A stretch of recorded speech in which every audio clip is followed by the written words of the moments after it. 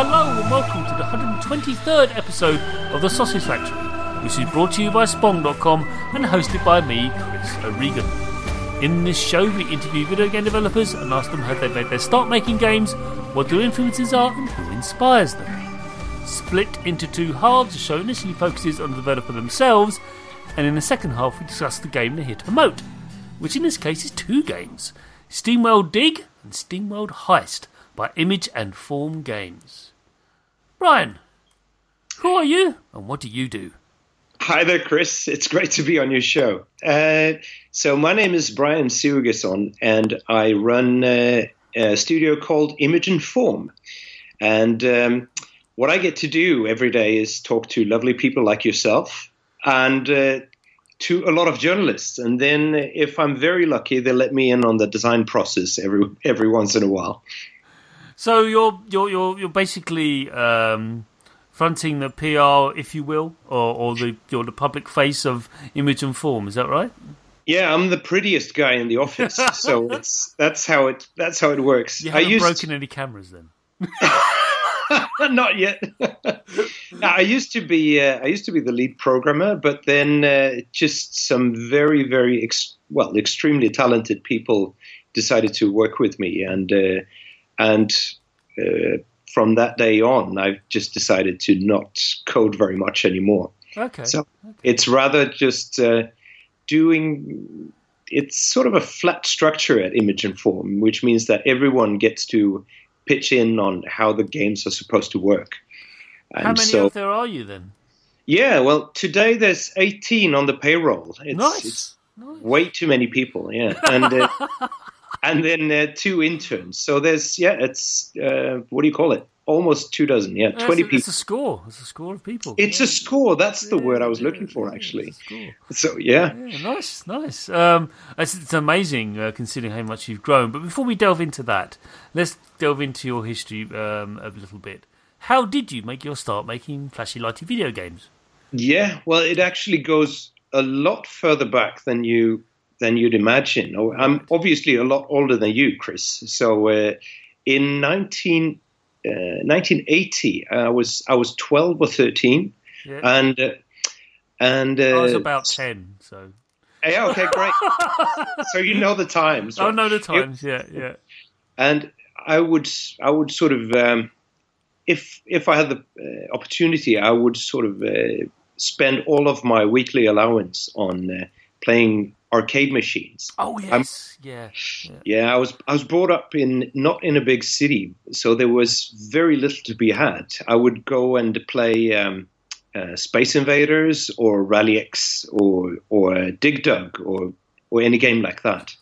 And unfortunately, my weekly allowance wasn't that great or wasn't that huge. So I would take extra classes in school in programming. And we had this amazing teacher who had brought the shittiest computer on the planet to the school. I think it was a Swedish computer called the ABC 80. Right. And I was expecting to hear something like, it's a TRS 80 or something like that, or something really like some or Texas Instruments or an Apple II maybe, but a Swedish machine? Okay. Yeah.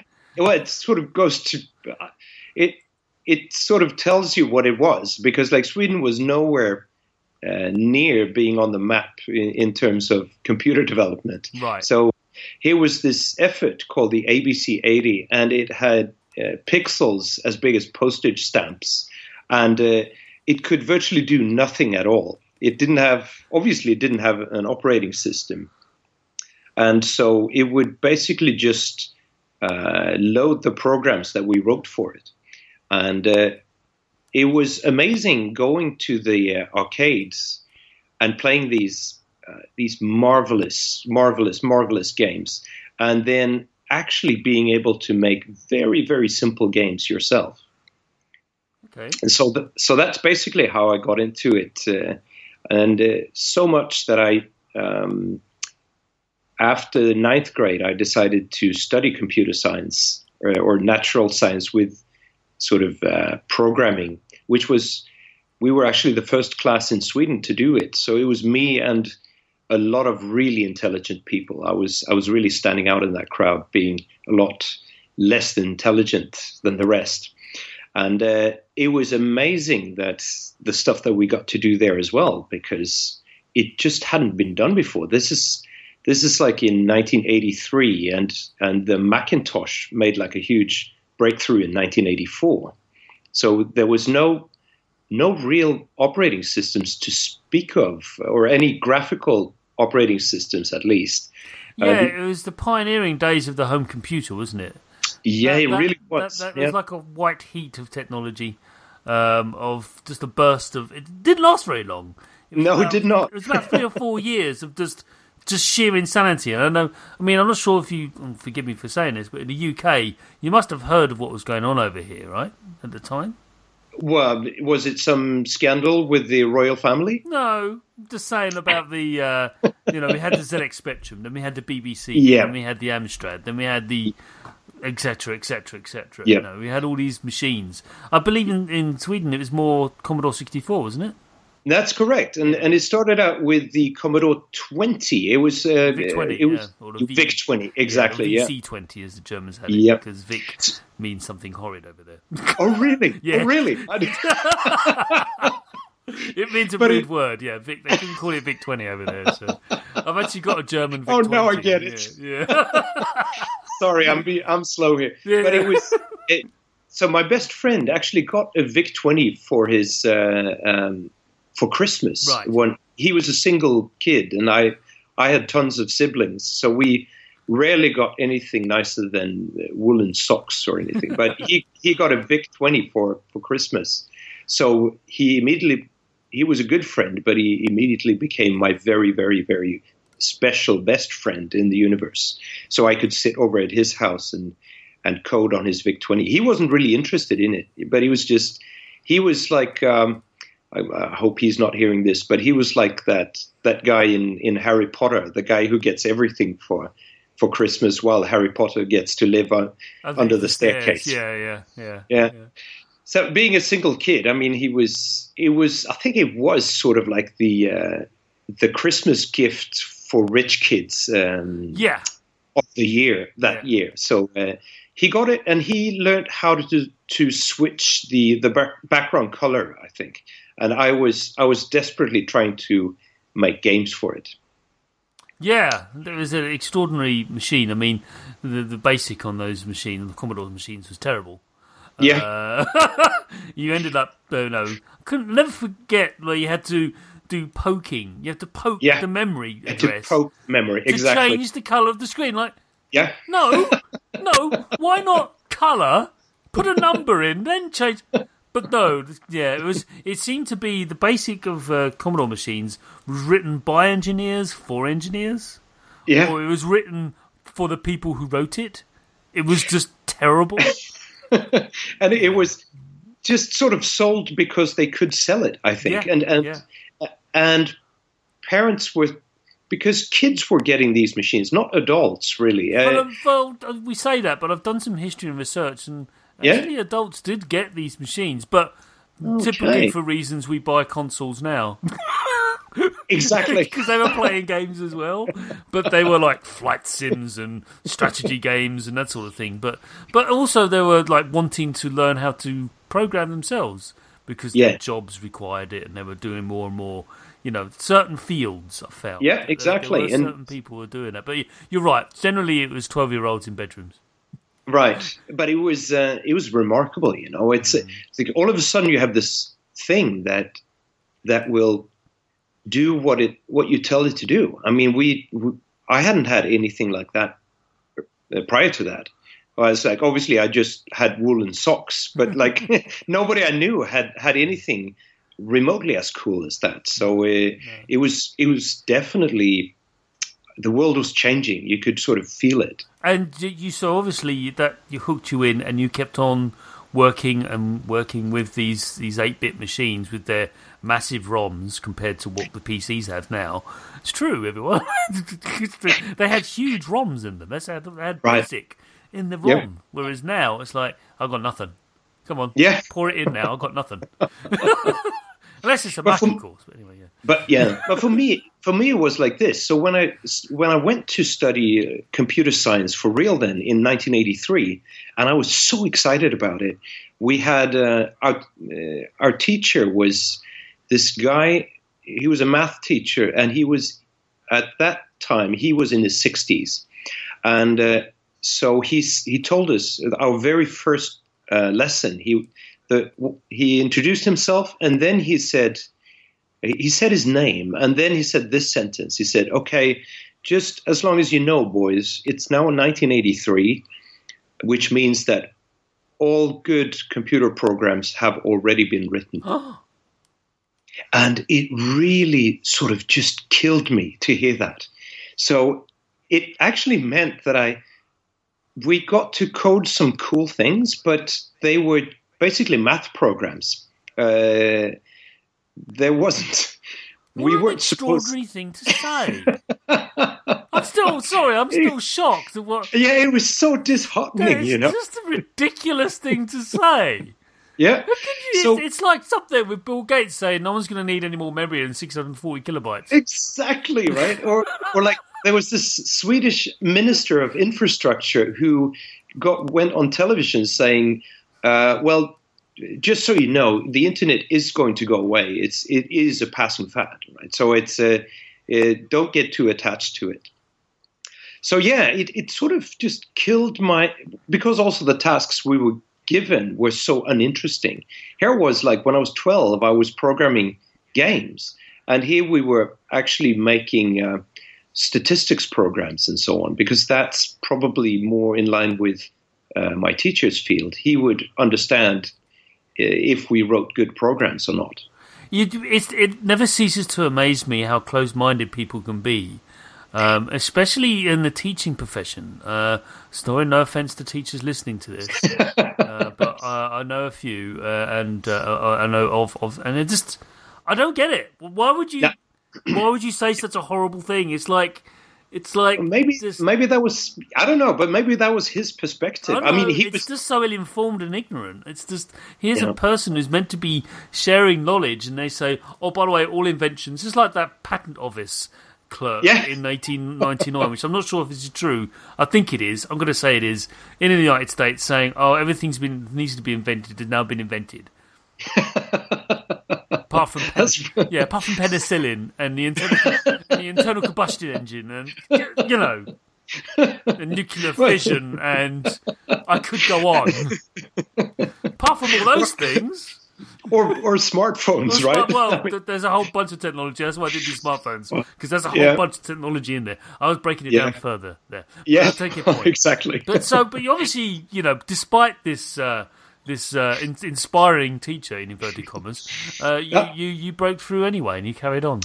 No, actually, I didn't. I was going to say, because what happened was I was so disheartened by this. So he was an excellent math teacher. Really, he was a really good math teacher. But like as far as computers went, I sort of lost interest for a while. And when I graduated from, what do you call that in Britain? That sort of when you're like going from 15 to 17 or 15 to 18. Well, in the UK we have it so you've finished your GCSEs. But that's basically just before, in everywhere else in the world, it's just before you graduate from high school. Right, exactly. Right. So we don't have that here, but anyway, All right, okay. But the equivalent of graduating from high school, I was so sort of dejected. I wasn't interested in computers anymore. Right. They were just meant to write statistics programs. Wow. So actually, and like, going through high school, I sort of went into became friends with a lot of poets and stuff. So I actually went to study literature for a few years at university. Okay.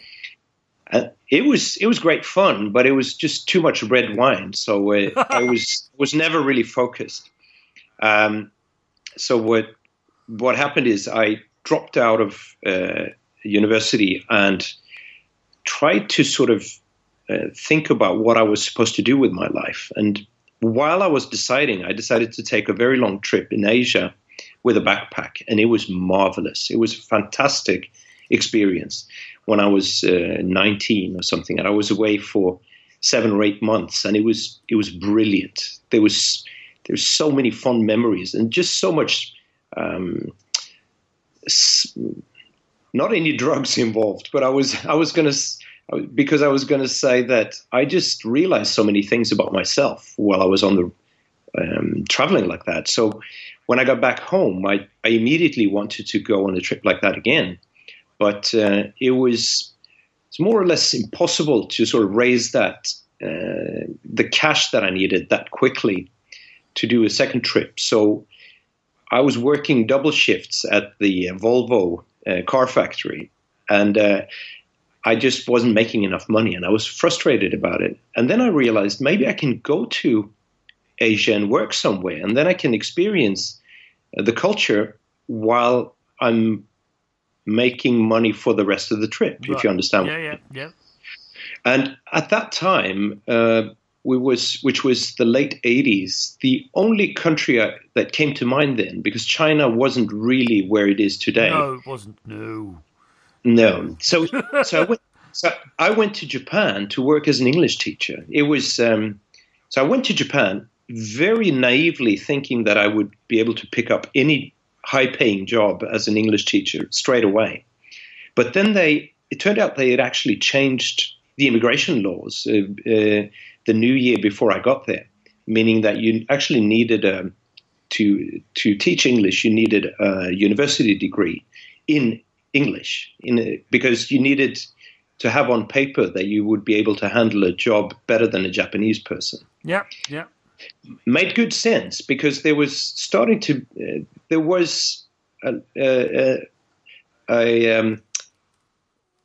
the influx of foreigners coming to Japan was sort of starting to become notable or noticeable. Yeah. And they needed to regulate it somehow. So what ended topical. up... Yeah, very, very topical today, actually, yeah. And so, I was on a very, very, how do you say that? A silky smooth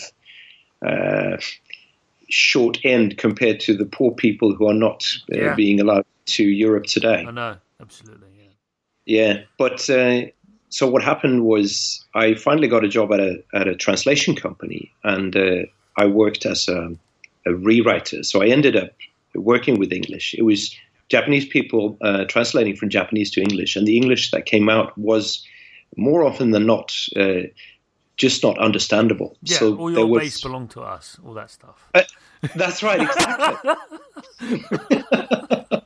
That's the perfect example. It is, right? Still, people love it.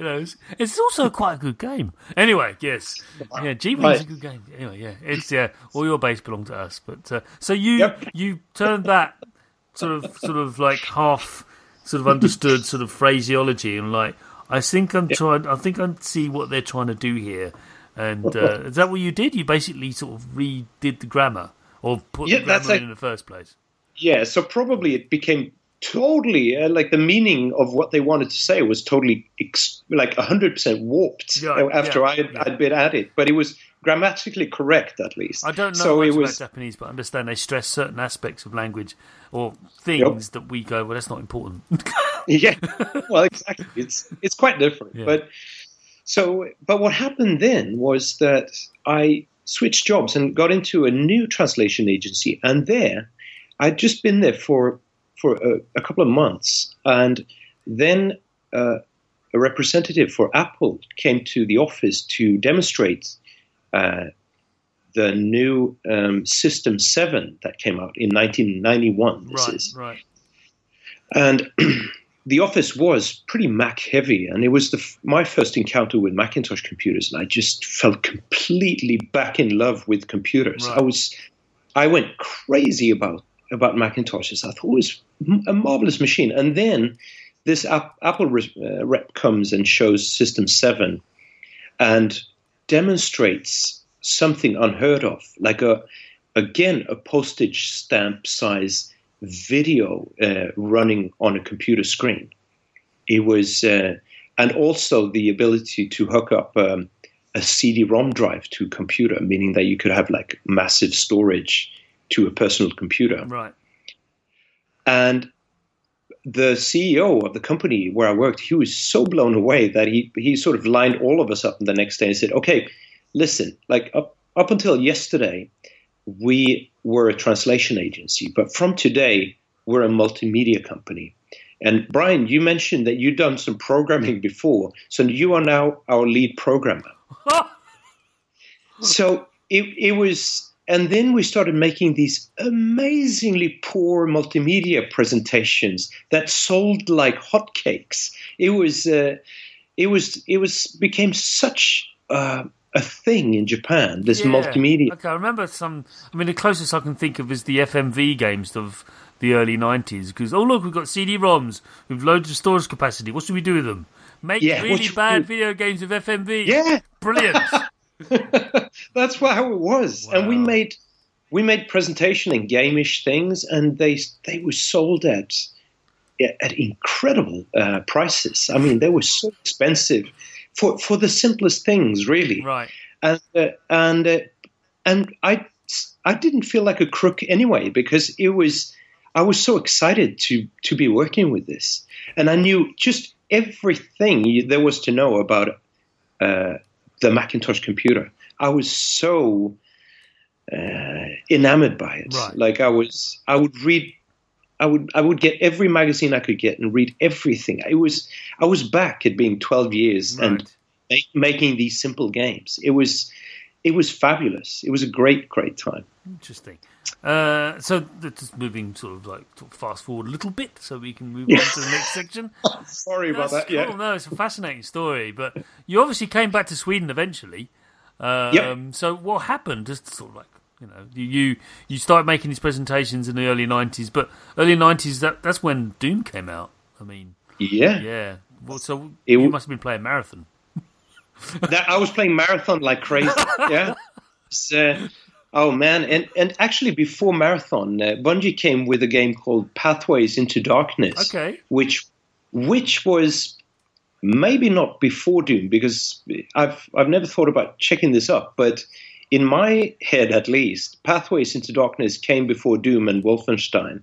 It was it was the first 3D game that I ever saw, and it was we would laugh about it today when we look at it, but it was a smack in the face. It was so fantastic, this feeling of running around in a maze, shooting strange-looking creatures. It was, if anyone listening to this has played Pathways into Darkness and knows how to get get me a copy of that game, I would be so delighted to get it. It was super fascinating to get it. I was more impressed with that than I was with Wolfenstein when that came out. Yeah, okay. It's not a game I'm familiar with. I mean, I thought Bungie, the only other game I knew about was Myth. I liked Myth 1. Myth 1 and 2 were really brutal, hard games, but they were good. That's where I knew them from, because I was a PC user, so I didn't really know Marathon until it appeared on the 360 many years later. Oh, I see. All right. Well, I didn't know anything about PC games at the time. I was only playing Mac games. So, yeah. Okay. But, so let's fast forward. Sorry. It's 6 years in Japan, then 2 years in San Francisco, and then 1997 I got back home and started up Image and Form, which was which was then a multimedia agency. We made multimedia presentations and game-ish sort of gamification things. Okay.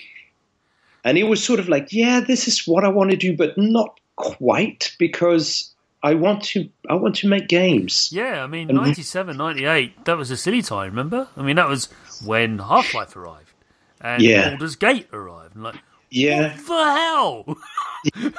and then you feel like, damn it, I've missed this train, because now these big productions are coming out, and I should have been in one of those companies helping to make those games. Yeah. And I wasn't. Here I was stuck in Gothenburg, Sweden, making multimedia game-ish things, but not quite. Okay. And then sort of that part of our business died out, because the websites started replacing multimedia presentations in Flash, basically. And Flash came in. It's like, oh wow, what a thing! Yeah, everyone hates it now, but at the time, we hated it then too because it was so buggy the whole time. Yeah, it still is. That's the way everyone hates it. Yeah. So, anyways, we did that for a while, and then in 2001, there was this Norwegian. There was this girl that I knew who worked for a Norwegian publisher of children's games. She called me up and said, "Listen, we have this game that is almost finished. It's a kids game, an edutainment game. It's almost done, but the developer has gone bankrupt, and I think we're just a month or two away in development. Do you think you could save this game? Just do the final things to it. We're almost done." Of course, she was lying through her teeth because there was a lot of work that needed to be done in 1 or 2 months because the release date was set and everything. But we pulled it off, and I was so excited, and I was begging them to give us more games to work on because this was games. This was it was kids' game, but they behaved like games. Right, they were really game-ish things, and they were beyond game-ish things. I would say they were real games. They were puzzles and stuff that you needed to solve, and we got to be creative with it.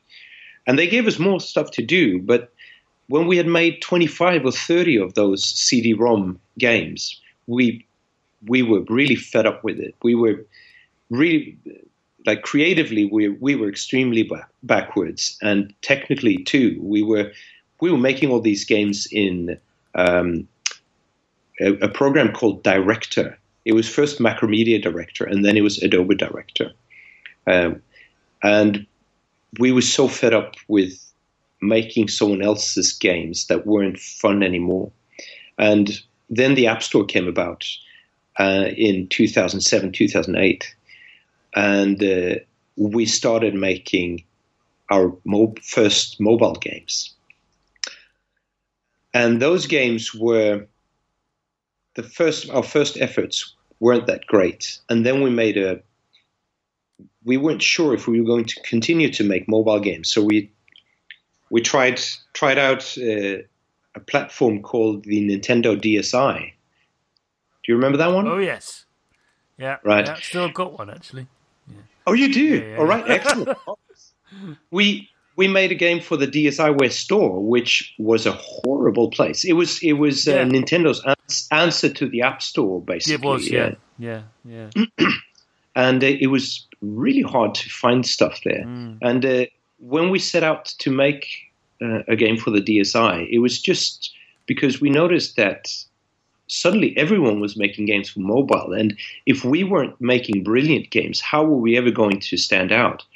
And so we made a small game for the Nintendo DSi called Steamworld Tower Defense. And it's a tower defense game set in a world where the humans are lowlives and the robots, the steam-driven robots, are the good guys. And we made it very quickly, and it was a very small game, and we put it out at $5, I think, on the DSiWare store. Then the next year, in 2011, we made a game called Anthill for iOS, and that's a marvelous game. I'm very, very proud of Anthill. It's a real-time strategy game where you sort of mimic the behavior of ants, and it looks gorgeous and it plays beautifully. And for the first time in our lives, we were somebody. We got Apple gave it some sort of feature, and we felt like rock stars for 72 hours, and then everything was gone. Yeah. And then it turned into 2012, and we decided that we need to be doing something else. We cannot risk making games for mobile, paid games for mobile, because it was switching from paid games to free to play. Yeah, and you didn't want to do Candy Crush. You're not going to do that. Yeah, no, we didn't want to make all that money. Exactly, it was not in line with our business strategy. No, it was. We didn't understand it, and if you remember the first free-to-play efforts, like for example Smurfville was that the name of it, where kids were buying Smurf berries like crazy, and their parents were going bankrupt. Yeah, it was a nasty time for. Everything was switching towards free-to-play, but it really felt evil at the time. Yeah, I mean there were some games that weren't free to play; they were paid to function. Yeah, I mean that's what I called it, paid to function. Like, oh, well, you want to mine this? We're gonna have to wait 20 hours unless you give us, $3. If you give us $3, then it will be done immediately. But only if you give us $3 right now. Yeah, or if you give us $20, it'll be done immediately. Then Otherwise, you get the next 4 digs. No time at all. But after that, again, you're going to have to wait 20 hours. What? Right. It's disgusting. But yeah. So at the time it was disgusting. But then, I mean, obviously that changed too. It's like, I realize I'm going off on a tangent and again here. But yeah, it's there have been some really worthwhile free-to-play efforts, really, I think so. And I one of them is Clash of Clans, because I think it's just so people meaty. do speak highly of that game. They do speak highly of it. There's a lot to do, and the only negative thing about it is that I spent so much time on that game because I refused to pay. Right, so like I would sit there sort of upgrading my stuff forever and ever and ever. But it had the right. I can see why people would spend a lot of money on that game, because not the aspect that it gets you sort of addicted to it and you're paying for that reason, but they were actually giving away a lot of gameplay before you sort of ran into the the speed bumps or the paywalls. It was interesting to play before you considered paying for anything. So, I mean, just sort of pressing ahead, you actually eventually dropped into making games for the 3DS. Is that right? That's it. I mean, 2012, everyone I knew in the Swedish game industry, at least, and every lecture I went to at GDC and so on, it was more or less everything about mobile. It was all about mobile, how to make money on mobile, how to sort of build difficulty curves and so on for your free-to-play games, etc. It was we were the only ones worried, it felt like, that we wouldn't be able to make it on mobile. So in 2012, after we had our first hit game with Antil, we decided not to be on mobile anymore. So in 2012, we sort of started looking around to see if we could go elsewhere. So the 3DS was coming out, and the jury was still out on whether it was a hit or a fiasco in early 2013. It hadn't really taken off. But then in spring 2013, Animal Crossing New Leaf came and just turned it into a really desirable platform, I think. Obviously, a lot of people owned it before that, but it felt like a lot of non-Nintendo people were getting the 3DS just to play that game. They were discovering the delights of Tom Nook. Yeah. The foul raccoon monster that he is. I mean, you just walk in there like, do you want to borrow some money? If you don't borrow any money, I'm gonna kneecap you. I'm gonna send my nephews over, and they're going to kneecap you. Granted, he never actually says this in the game. That's what it means, right? But he's thinking it. He's thinking it. He's thinking it. Everyone I know who's played Animal Crossing, you say the words Tom and Nook, they will try to strangle you. So what happened then, Chris, yes, was that by the time a lot of people were done with Animal Crossing, they were starting to sort of look around for something else to play. And then in August 2013, we released this game called Steamworld Dig for the Nintendo 3DS. Yes. And I discovered it while I was queuing up for Eurogamer Expo. Yeah? Okay. That year. They put us in a basement. I thought it was appropriate, nerds in a basement. It kind of makes sense. Yeah. And I was standing there for quite a long time queuing up to get into the expo hall. And while I was doing so, I was playing Steamworld Dig for the first time. Oh, right. It was awesome. People were looking over my shoulder going, what the hell's that? And they were looking at it going, that's amazing. It's like Dig Dug, only not as tedious. Exactly. Yeah. It's the best compliment I can give you. It's like Dig Dug, only not as tedious. It would have sufficed with, this game is not entirely tedious. Yeah. And then someone said, no, it's more like Boulder Dash. Yes, it looks like that too, granted. Right. But that brings us up more or less sort of up to date, I think, because I'd like to move on to the next question. Yeah, let's do that. Please. As a creator of things, what is your biggest influence? Well, okay. I'd have to answer personally about that, but I'd also want to remind you that everything that is done at Image and Form is a team effort. So indeed. So I'm really addressing you through you to your team. What do you think? Of course. What do you think influences Image and Form? What is it? What is the thing that you find yourself orbiting around more than anything, whether you like it or not?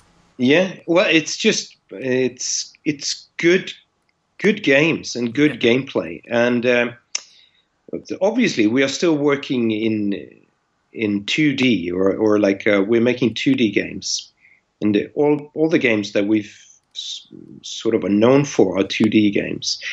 And that's not necessarily important to us. I mean, for Steamworld Dig, I mean, yeah, since we're there, like the major influences right then were so in 2013, Minecraft was sort of peak or still hadn't reached its peak, right? But we realized that, God, people are really into mining, and I can't help myself. I need to play some more Minecraft. A lot of people in the office were really hooked on it, and there's something beautiful about mining. It's not that you sort of chip away stuff and make a path for yourself, but it's like you don't know what you're going to find if you start digging. I've found. I mean, I'm hinting at a question. Later on, but maybe I found it's not so much mining. Seems to people think it's a destructive process. Yeah, technically it is, but it's also creative at the same time because you're creating a tunnel by removing spoil. And personally for me, Minecraft I regard as a horror game. Most people think it's a creative game. I find it terrifying because I've always played Minecraft in a traditional way. Because I played Minecraft from back in the early days when all it was build something, otherwise you're going to die. Yeah, and that's what I tell people. Like, what? It's horror. It's a horror game. These things come out and kill you unless you build something quickly and efficiently. Now. And that's the only way I've ever played Minecraft. Most people play it in a creative mode. Never touched it. No, it's all about death for me. That's hilarious. And obviously, I mean, that's how it was sort of in the from the beginning. That was there, right? That was it. That was there. Yeah. It's like, okay, it's a horror game. I get it. That's probably what he wanted to create. And then he realized everyone except you is more interested in the creative process. I like the excitement, the adrenaline rush. I just go crazy. Eventually, I got better and better at it to the point where I was no longer afraid because I built a fortress from hell. That anything got anywhere near it at any time was going to die. Except even, sometimes myself. Lava pit. Oh, that is moat. Another lava pit. Trebuchet. And they would sit. It's like, it's so quiet. It's so nice. Nobody can come and visit. No. So, but that was one of the influences or inspirations for Steamworld Dig, definitely. And another one was a game game for XBLA, Xbox Live Arcade, called Miner Dig Deep. Oh, yes, this game was awesome. Yeah. It's very nice, yeah. That was like come out of nowhere. Yeah. No one was playing it. Like, it's an actual indie game. No one plays those, I know. No, but, nobody plays indie games, but there's exactly. a couple. Right. There's, was it some where you mount your friends? That was one. Yeah, Mount Your Friends. Yeah, Jesus, what a game.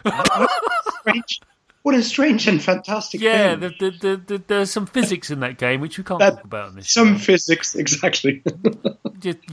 Mount Your Friends is a game which you should check out. And I still got it, but the Miner Dig Deep is awesome too, yeah. Yeah. Definitely some influence there. Yeah. But so other good games, you're saying, really sort of inventive, looking out there, not living in a bubble, going, that's awesome, that's great, that's awesome. So. Yeah, I think like if you're a musician, like you're going to be influenced by other people, but you're not going to just sort of steal their lyrics straight off, or like a chord, or what do you call it, the chord progression from a chorus or something like that.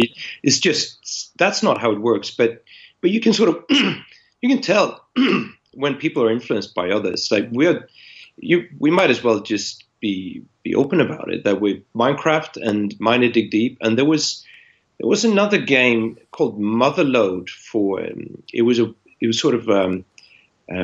a Flash game. So like if the developer of Motherload is listening, you're really an inspiration. We didn't think it looked very nice, but it definitely played quite nice, and it was. And then there's the unearthing thing itself. I'm extremely curious about that. I mean, when you dig in your garden, you find something, right? It's like some old rusty piece of metal or something. I go almost ballistic with excitement because I'm wondering, I found something from the Stone Age. Well, maybe not the Stone Age because it's iron, but like it might be it's some relic, right? Exactly. Yeah.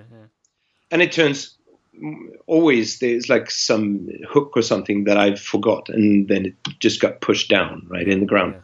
But like I'd really like to go on vacation somewhere to like some shore somewhere with a metal detector, right. and my wife, right? And I'll go with a metal detector, and she'll operate the shovel. So whenever I find something, she'll dig for it, and I'll start going off. I don't think she wants to join me, but it would be a perfect vacation, I think. I'm sure it would. Maybe less for your wife, though. You did hint at this earlier, but what developer do you most admire in the industry, and why? Oh, that's a very good. It's very good. I mean, obviously there are very many. It's one is it's a hard question to answer because a lot of people I've had on go, but I don't want to offend anyone. No, because I've forgotten them. No, okay, very good. Like a big one, the first one for me, and like continues to just sort of amaze us the whole time is Nintendo themselves. I think they've come up with some really fantastic games, and then obviously there's some people behind that are probably more amazing than others, or maybe they're like me, they're just hogging all the credit for all of Nintendo. So Miyamoto-san is fantastic, of course, and then there is an indie developer called Lucas Pope who is just something else. He's the guy who made Papers, Please. Oh yes, I thought I knew that name. That's why I sort of went a bit silent. And I know that name. Oh, it's him. Yeah, that there's a game. Imagine trying to pitch that to a mainstream publisher. Yeah. Yeah, it's a mythical Eastern in the 80s. You're on a border and you're basically sort of vetting people as they come through. Yeah. Please stop pushing me. I've got this really serious. Never mind. Yep, exactly. But everything's grey, and it's you describe so it to depressed. people, and you're like, why would you play this? Why? Yeah, but I would not stop playing it. It was really fantastic. Horrible, and then in all the wrong ways. But it's brilliant, a fantastic game. But it makes you ask all sorts of questions of yourself as a person. Right, exactly, right. And now he's working on another game that looks sort of like Amiga games from back in the day. Yeah. Which is I hate myself for forgetting what it's called. It's hang on, give me a second. Let me cheat here for a second. It is. Let's hope I can. It's the Obra Dinn. That's right. It's the name of it. It's Obra Dinn. Okay. Looks very, very interesting, and it's radically different. It's a totally different type of game. Yeah. He's brilliant. And then there's a third one that I would really like to mention because there's this. Obviously, I get to hang around with a lot of Swedish developers. There's a Swedish studio called Simogo that made a couple of mobile games called Yearwalk and Device 6. Yes. Wow. It's wow.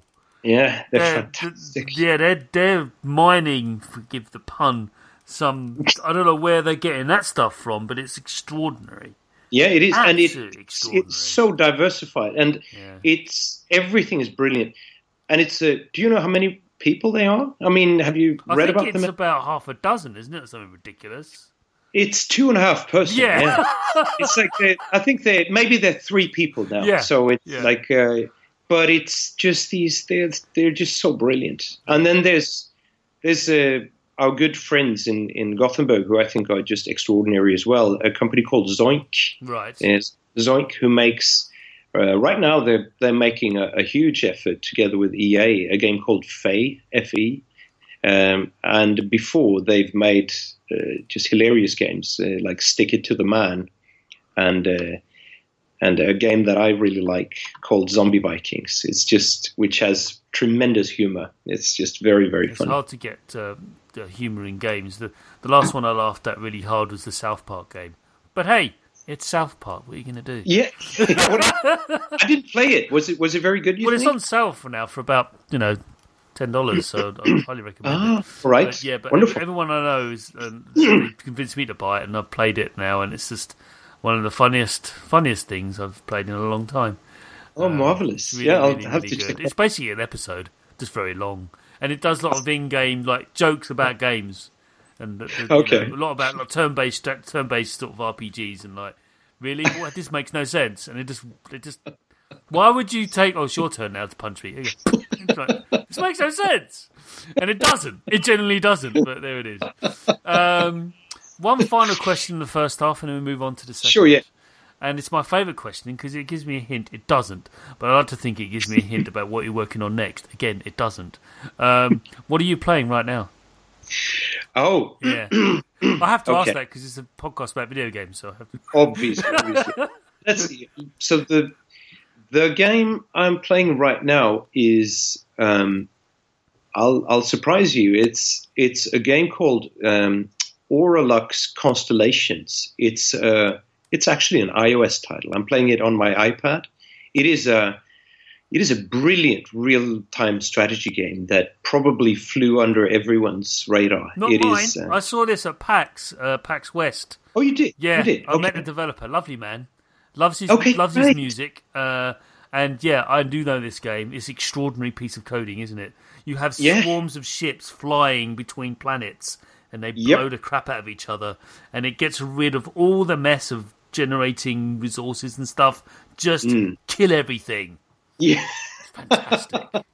So I do know this game. We are of like mind, my friend. All right. Yeah, I do know this game very well. Yeah, I forgot it's on iOS. I need to get that now. Thanks.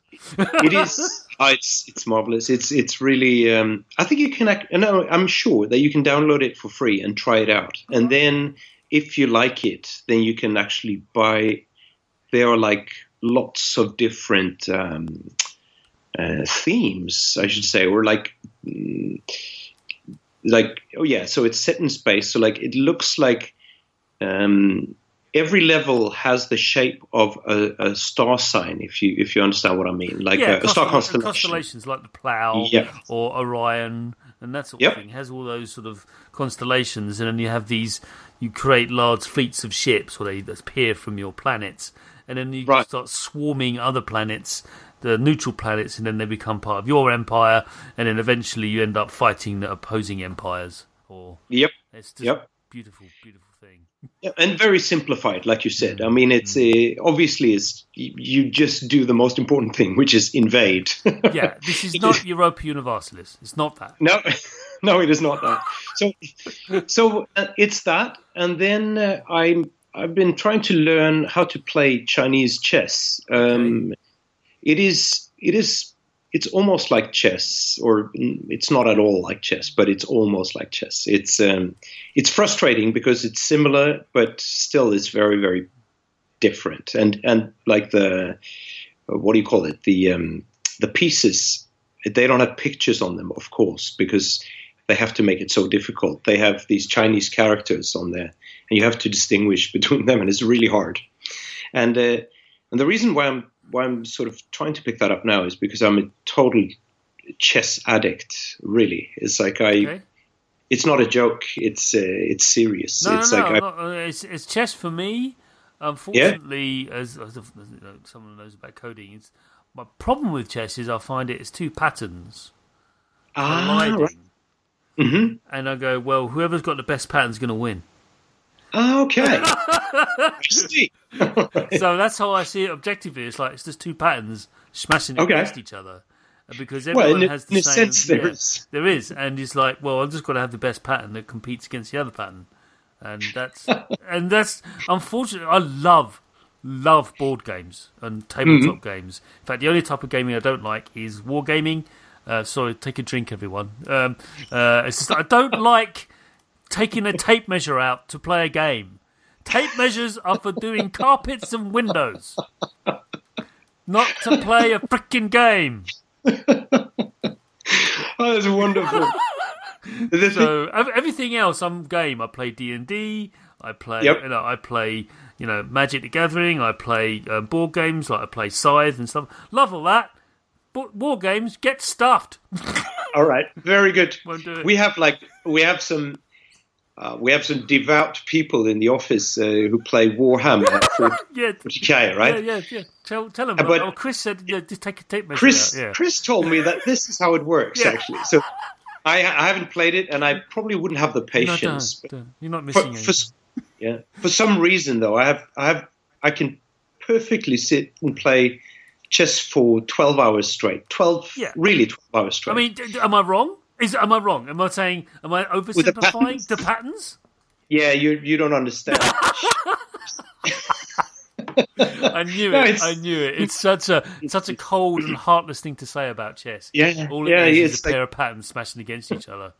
It's accurate though. It's like it is what it is, and I can't tell you what it is. That is just so. It's because there's so many patterns. That's why I love it. I get it. But unfortunately, my brain's going. Yeah, but Chris, it's just patterns. It's like, so that's not.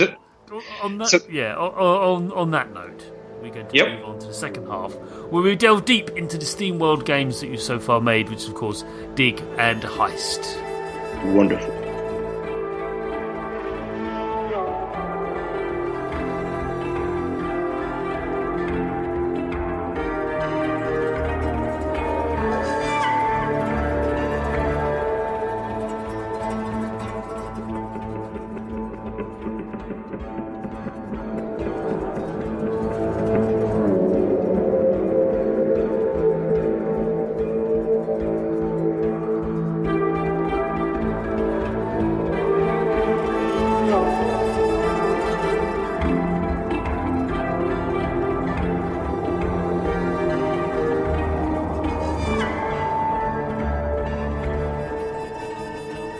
So, Brian, tell us, what is language, Steamworld Dig and Steamworld Heist? What are they?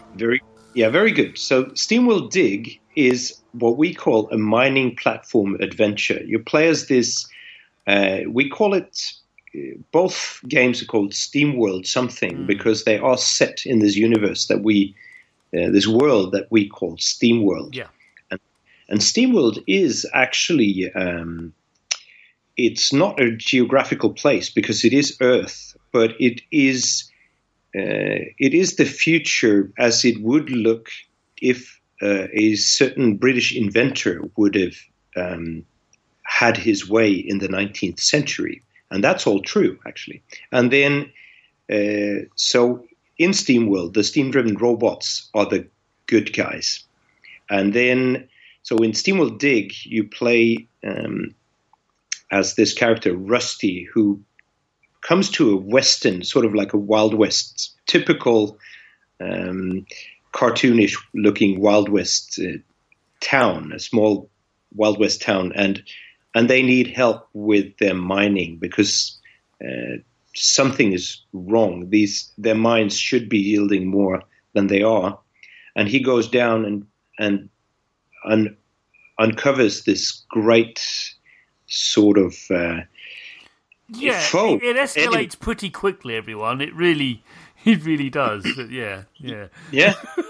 And because we ran out of money afterwards. No, the pace is wonderful, but yeah, things get hairy very quickly.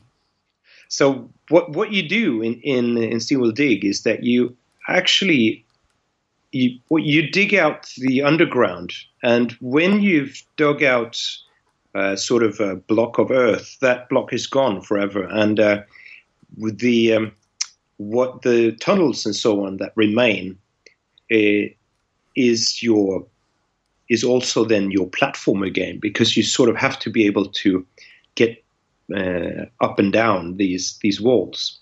And so they remain. Whenever you dig something out, that is your world map of the game. Yeah, that's your platform. If you think it's hard to get up there, well, that's your fault.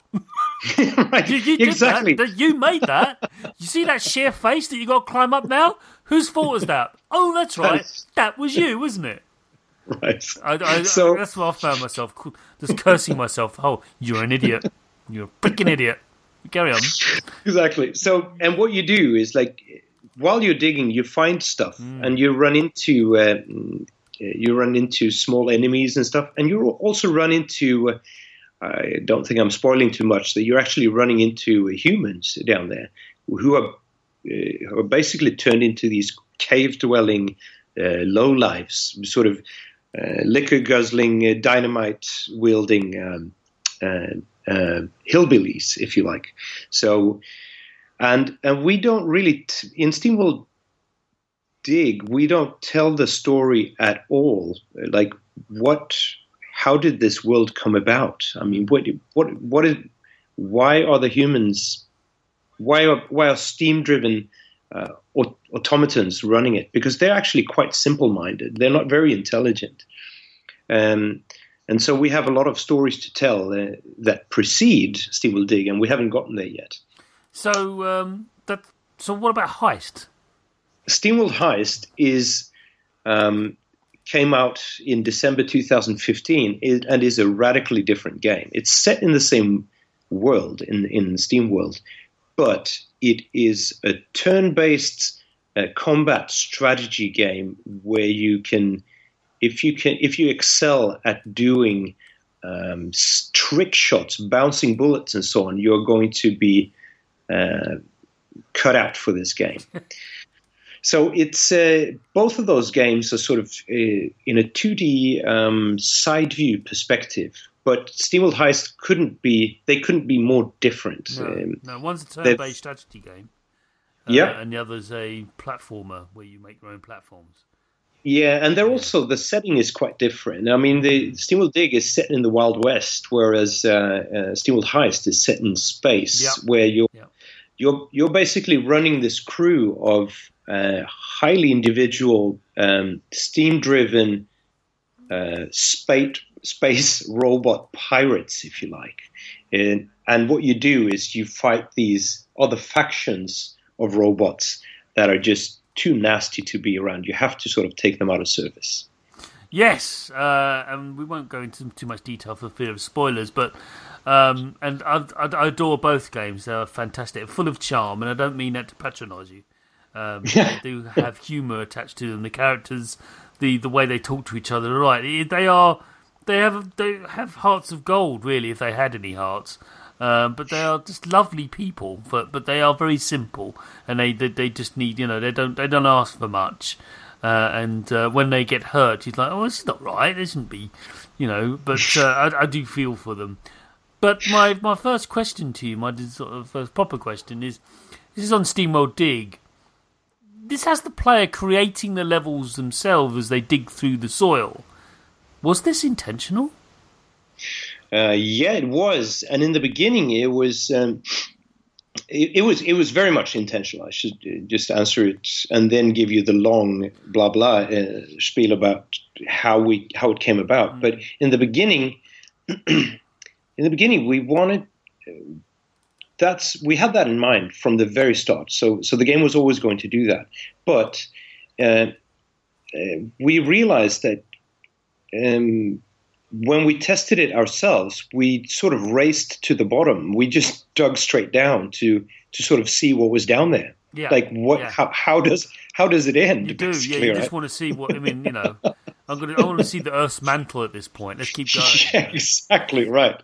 So to sort of counter that, we designed it to that we didn't have a wall jump in the big at the very start of the game, and for a very long time we didn't have it, which meant that you sort of had to dig and zigzag down to be able to get back up. Yeah. And it was we would sort of tell ourselves that we called it intelligent digging, that you had to dig intelligently. But it was really, we were just fooling ourselves, basically, because what we were so afraid of was that if we designed the game so that you could actually dig straight down, the game would be over in 30 seconds. Right? So right. we like external testers. See. So you just put contrivances in to prevent people from doing that. Like you can't dig through that. Why? Because your pickaxe is not good enough. Right. Brilliant. So it like all of that is just design decisions because we were desperate for people not to finish the game in less than a minute. Yeah. So but we could tell very clearly that when we had friends coming over to test the game, and we would just sit quiet next to them and tell them to be really honest, they. Like one of the guys who was playing the game, his first question that came out after some serious intelligent digging was, how long do I have to play this for? And we realized that this is just, everything is wrong. The game cannot be like this. No. It's just not pleasing. And so it dawned on us that, wait a minute, I mean, because of gravity, shouldn't Earth be like, it should get more and more dense as the further down you get, right? Yeah. Maybe it doesn't work like that, but we thought that was plausible at least. So that means that it'll take longer and longer to get through these through these chunks of dirt. So that means that you'll want to upgrade your digging equipment, and maybe not only a pickaxe. Maybe you'll want some other equipment. Your drill, natural drill, yeah. You get a drill, and you get this strange kind of steam-driven punch, like where you just sort of like a, what do you call it, like a jack? No, not a jackhammer. Yeah, maybe. Yeah. Okay. Maybe something like that. Yeah, but that'll be interesting. Okay, very good, and we'll have to have some sort of economy to drive this. So you actually, all right. So you find stuff underground. You get up to the surface. You sell it. You use your proceedings to buy better equipment and stuff that you want to have. Like, for some reason, you can buy teleporters because it's very, very nifty in this game. Yeah. And also, the light mechanic as well is quite extraordinary. Yeah. Because you're underground, it makes sense that sunlight isn't going to get to you, so you need light down there. And it starts off well, but then eventually it gets less and less and becomes more and more claustrophobic. That happens for a good reason, because you're down there and you're not carrying a torch. You have this, since you're a steam-driven robot, you have this furnace on your stomach, right, where you're burning coal, and that as the coal sort of, what happens is, like, there's less and less coal, and the light actually starts to dim, like the circle of light around you gets just smaller and smaller the whole. And then you can sort of find stuff that sort of replenishes the light. Yeah, should obviously just be coal. And when I think about it, but it's something else, isn't it? But this leads me on to my next question, really. Sure. Is that Yeah. both the Steamworld games that I've played, I know you mentioned the third, which I was unaware of, I'm embarrassed to admit, but the two games, I know you've released them as a bundle on the PS4, that's why we're talking here now today, but there's a strong sense of progression in both of these games, to the point where you do certain things and more of the world and the game opens up to you. Again, is this a core design? Do you think this is a core design philosophy within Image and Form games? Yeah, I really think so, because it sort of goes back to one of the core reasons why we thought we wouldn't be a good fit for free-to-play games, because we really want to make we want to have a story progression and also other kinds of progression in our games, where you actually feel that you're getting somewhere when you play them, and because it's gratifying. It's really interesting to put together a story for a game. Like, this is how it's going to start. This is how it's going to end. There's going to be a lot of fluff in the middle. Let's see let's make it so that people can play it in different ways if they want to. But in the end, they will end up where we want them to. But the game is not going to go on forever. No. It's when we want people to progress through the game, and when they're done with the game, have a feeling of accomplishment of some kind. Yeah. And I love the drip feed. It's not too much. You're not overwhelming the player, because you do introduce more and more mechanics, more and more things. Just every little bit. It's like breadcrumbs. Not so much breadcrumbs, really. It's like I think of it like a series of steps or a ladder, almost, where you just you get more and more, you get better and better, and you find more areas that open up to you. It's a little bit like the Zelda model, but not quite. It's a little bit like it, though. Yeah, it's slightly comparable, but yeah, and it's very hard to make games like that where you sit. I mean, take Steamworld Dig, for example. If you told someone about that game, it's like, so what is it about? Well, you play this little robot that digs, and then he finds stuff, and then he goes up and sells it, and then he goes down and digs. And then, all right, but what happens then? Well, he digs some more. Right? And it's like, how do you keep that? How do you keep the player playing the game? Yeah. The balance is... There's so much time that goes into that. It's like, in Steamworld Dig, I actually, like, although we made it ourselves, I actually think it's very well balanced. It's like just about when you're ready to think that, okay, this was interesting. I really wish something new was going to happen in this game now. And right about when that thought strikes you is when you run into a new upgrade, sort of like something different. Yeah, where you find something that will enhance you get a new ability or something like that.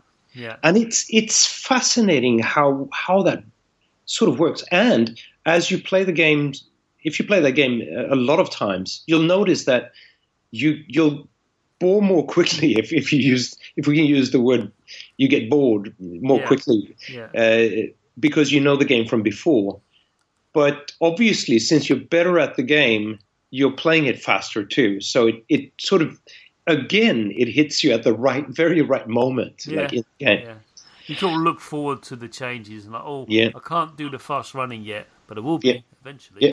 Steamworld Heist, though, is a very, very different thing, though, because what we wanted to, for the longest time during development of that game, and we spent close to 2 years making that game, which is very expensive if you have a studio around, say, I think we were like 12, 13 when we started on that game, and ended up being 18 at the end of it. It was,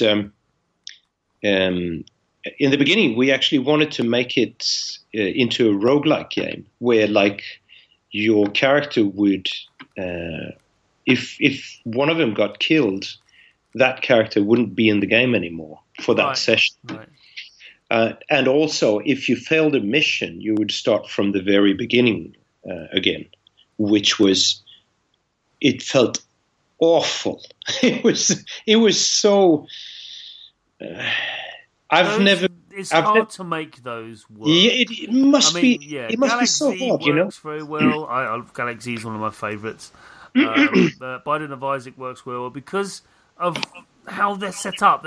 They're built from the ground up to be that way. But I think the way, it goes into my next question for you on the Heist is that it is an RTS game, and it does have, it's very different to Dig in many regards. The only similarities between the two, quite frankly, are they both have robots in them and they set in the same world. Other than that, it's totally different. But I think what I was going to ask you is the difference. We keep calling it real-time strategy. Well, no, it's not real-time. It's turn-based. But there is a real-time element to the game. Sure, yeah. The aiming and the shooting. Yeah. Why? It's a really important thing, and it was the thing that made us make the game in the beginning, because like when we made, like I was talking about Steamworld Dig, that we were influenced by Minecraft, etc. When we made that game.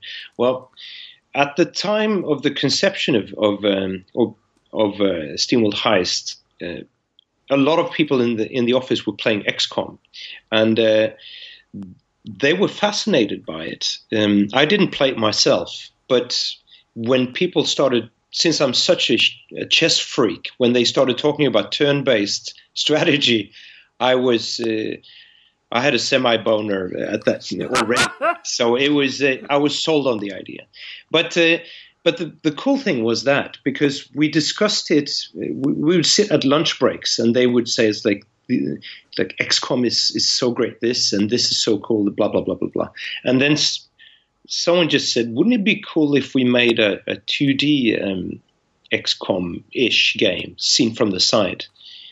And then someone said, yeah, but how would we solve A, B, and C? And then there would always be sort of like back and forth about that. And before we knew it, we sort of had this idea of a game that you saw from the side that would use the one thing that very many other games, except for one notable exception, which is Worms, don't use. Like a lot of these other games use just what do you call it? A dice roll. Like when you dice rolling. Yeah. Yeah. So when you shoot, well, XCOM used dice rolling. That's what I mean. Yeah, exactly. XCOM 2's terrible for it. Well, notorious for it. Well, you're standing right next to him. Right next to him. You shot him with a shotgun in the face, and it says, "Oh, you missed." Well, maybe you were aiming the other way, right? No, it's like it's up there with the best strategy games that you and I play, probably by the sounds of things. Yeah. Where it's like, but I'm right next to him. Yeah, no, but you rolled a 1. I don't care. Yeah, I don't know, the gum jam or something. What? Right. Exactly. Or you forgot about it. Yeah. You started reading the paper instead. It was that was the thing, that we wanted to make something that was actually skill based, like where it wasn't chance based, and the 2D element actually made that happen for us, or made that possible, because we could use these like almost like a thing from billiards or pool, where you were sort of bounce the ball around to hit another ball. You know how pool works. Yeah. But in this game, like we could use it for trick shots, like shooting bullets that way. With and the cool thing about it is that you'd think that robots are built to be steady. That's why robots work in car factories and so on today, right? But in Steamworld Heist, when they aim, they have this slight sway to the aim, like that you will have to time the shot when you think it's going to hit. When you think you have the perfect headshot aim, that's when you squeeze the trigger. The amount of times I've shot people's hats off is lost count, really. Yeah, but aren't you happy about that? Because you actually collect it. Yeah, you can collect those hats. Yeah, and I've just clipped it. Like, but I was meant to shoot his head, but you got a hat though. Granted. And it is a really nice bowler hat. Yep, exactly. Which is dangerous in itself, because I mean, they're I mean, there are more hats than guns in the game. I think there are 140 or 150 different hats, and every hat has their own story, right? And there are more than 100 different guns in Steamworld Heist. It's a great reference to Team Fortress 2. It's got to be said. Very, very much so. Yeah, because so many people in the office were so in love with Team Fortress 2 as well. Right. So it's really, and like I said before, we didn't copy the hats, but we very much loved the idea of the hats. Yeah. So you literally put it in the game. That's awesome. Yeah, but the thing is that when you shoot the hat off an enemy, like if he is wearing a really, really rare hat, and there are some seriously rare hats in Steamworld Heist, you can be in this awful predicament where you're low on life, but here comes an enemy towards you, and he has this hat that you really want. I mean, if you shoot the hat, in order to grab it later, you're going to die. Yeah, it's going to cost you that shot, and you have to sit there. It's like, what do I do? It's like, do I kill him? Because then you don't get the hat if you kill him. Then the hat mysteriously disappears. So you have to shoot the hat off to get it. And it's I really love Steamworld Heist myself. Of course, this is horrible. I'm just sitting here telling people that our games are great, but I actually think they are really good. It's and we spent so much time polishing them. So I think they're really neat. And I love this idea of mixing like Worms and XCOM and Team Fortress 2, obviously, and Paul into it is. I had to ask you that question. Sure. But there's one last question I've got to ask. I know all good things come to an end, sad, but it's the last one. The universe of Steamworld is a very dark one. Humans being an almost distant memory, and only robots being the last vestiges of our existence. I want to ask, this very dark story, how does it impact the design of Steamworld games, if at all? That's really interesting that you see it that way, because I think of the Steamworld games, they're obviously quite bleak for humanity, but the robots are sort of surviving. Like the bad guys have gone away, and the good guys are still standing. Actually, that's my perspective of Steamworld. It's like maybe we don't have something to compare with, but what if there was this really nasty? Let's say that we lived while like really aggressive dinosaurs were alive. Let's put it that way, and they were just a menace to everyone, and due to extreme stupidity, they managed to vanish themselves from the planet. Now, is that a bad thing? Like that someone who's really dumb bites his own bullet? I think it's a relief almost. I think it's only from the human perspective that Steamworld is a dark place. Whereas this is sort of after the fact. The games that have come out is definitely after the fact. Like the humanity has blown itself to smithereens, and the only people left on the planet, the only humans left, are the ones that they didn't even bother bombing. And here are the creations are taking over, but they are not Terminator type robots. They're what you could expect if they were developed sometime in the late 19th century, which is sort of like a mix between steampunk and Wild West creatures, and very quite simple machines. Yeah. And how did that inform the games? Do you think? How did that influence the design, if at all?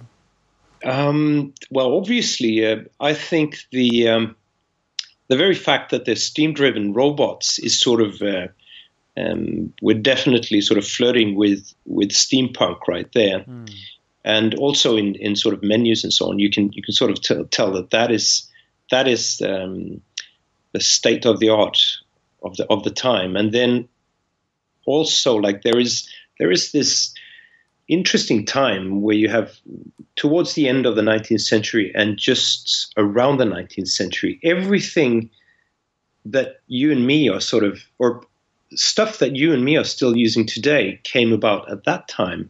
This sort of all humanity sort of ended its reign before the inventions that we were talking about just before, like the combustion engine and so on. Yeah. So, like, what happens is the robots sort of have to evolve themselves. They can do simple thinking, and obviously they can put together things that are maybe more advanced than themselves. Maybe very much like that we can do. I mean, I'm going to do a chess reference again. There's like the World Championship is being played right now between my favorite player Magnus Carlsen and another guy that who is not my favorite. And while I'm watching these games, I'm watching the computer evaluation of the position. And in a sense, if both of those players were playing exactly the moves that the computer was proposing, you would have the perfect game. Like, they wouldn't be making any mistakes. But that's that's the core of that game. Exactly, that's it. Other, even though they may know chess back to front, that's not the point. It's the flaws in their moves. That's what you exploit. The single chink in their armor. Oh look, they're exploiting that. Even though they know 4 moves from now, that's going to end up really bad for them. And they're thinking the same about the opponent. That's how it all works. So. Yeah, and I think like that's also sort of the robots in Steamworld Dig are really simple. Like quite a few hundred years must have passed between Steamworld Dig and Steamworld Heist in order for them to be more advanced in Steamworld Heist. Yeah. Because out of necessity, they've had to invent space travel, for example. For reasons. For reasons. Reasons that may be quite important later on. Yep, exactly. I won't say anymore, but yes. Yeah. So that's where it's at. It's they have to evolve as we have been able to make machines that are on a level that we'll never be at ourselves. Right. It's really interesting.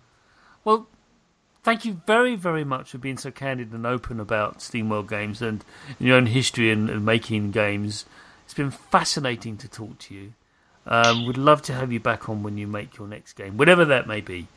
So Steamworld, it's out on PS4. Both games are as a bundle. Highly recommend it. You can buy it on or disc, or you can just download it like most people do these days. Where else can you find Steamworld games? Yeah, of course, very good. So it's Steamworld Dig is out for. They're almost out for the same things. Let's put it that way. So both games are out for Nintendo 3DS and Wii U, and PlayStation 4 and Vita, and PC, Mac, and Linux. Yeah. Then Steamworld Dig is out for Xbox One as well, and Steamworld Heist is out for iOS, so iPhones and iPads. Yeah, it works really well on iPad actually. Although my preferred platform is Vita. Because of that screen. The screen! It's just so nice. Anyway. So, Brian, it's been fantastic having you on, as I've said already. I do wish you the very best of luck, you and your team. And I can only thank you for making the Steamworld games, because they do make the world a slightly better place. Thank you very much for having me, Chris. It's been just a pure pleasure talking to you, and a hoot. It's some people just make you laugh like you do. So thank you so much for doing that. I'm glad to be of service. All right. Thank you so much. And so ends another episode of The Sausage Factory. Do leave us an iTunes review, and you can also, don't forget, listen to us on Stitcher.com. So just go to Stitcher.com and you can stream the show from there. You just look up The Sausage Factory and you can find us. That'd be great. You can follow me on Twitter at Chris O'Regan, no apostrophes. And if you want to email me any feedback on the show, or actually you're a developer, you listen to the show and want your game featured on it, please do email me at chris@spong.com. Also, don't forget to check out the Computer Game Show, which is the stablemate podcast, should we say, of spong.com. Bye!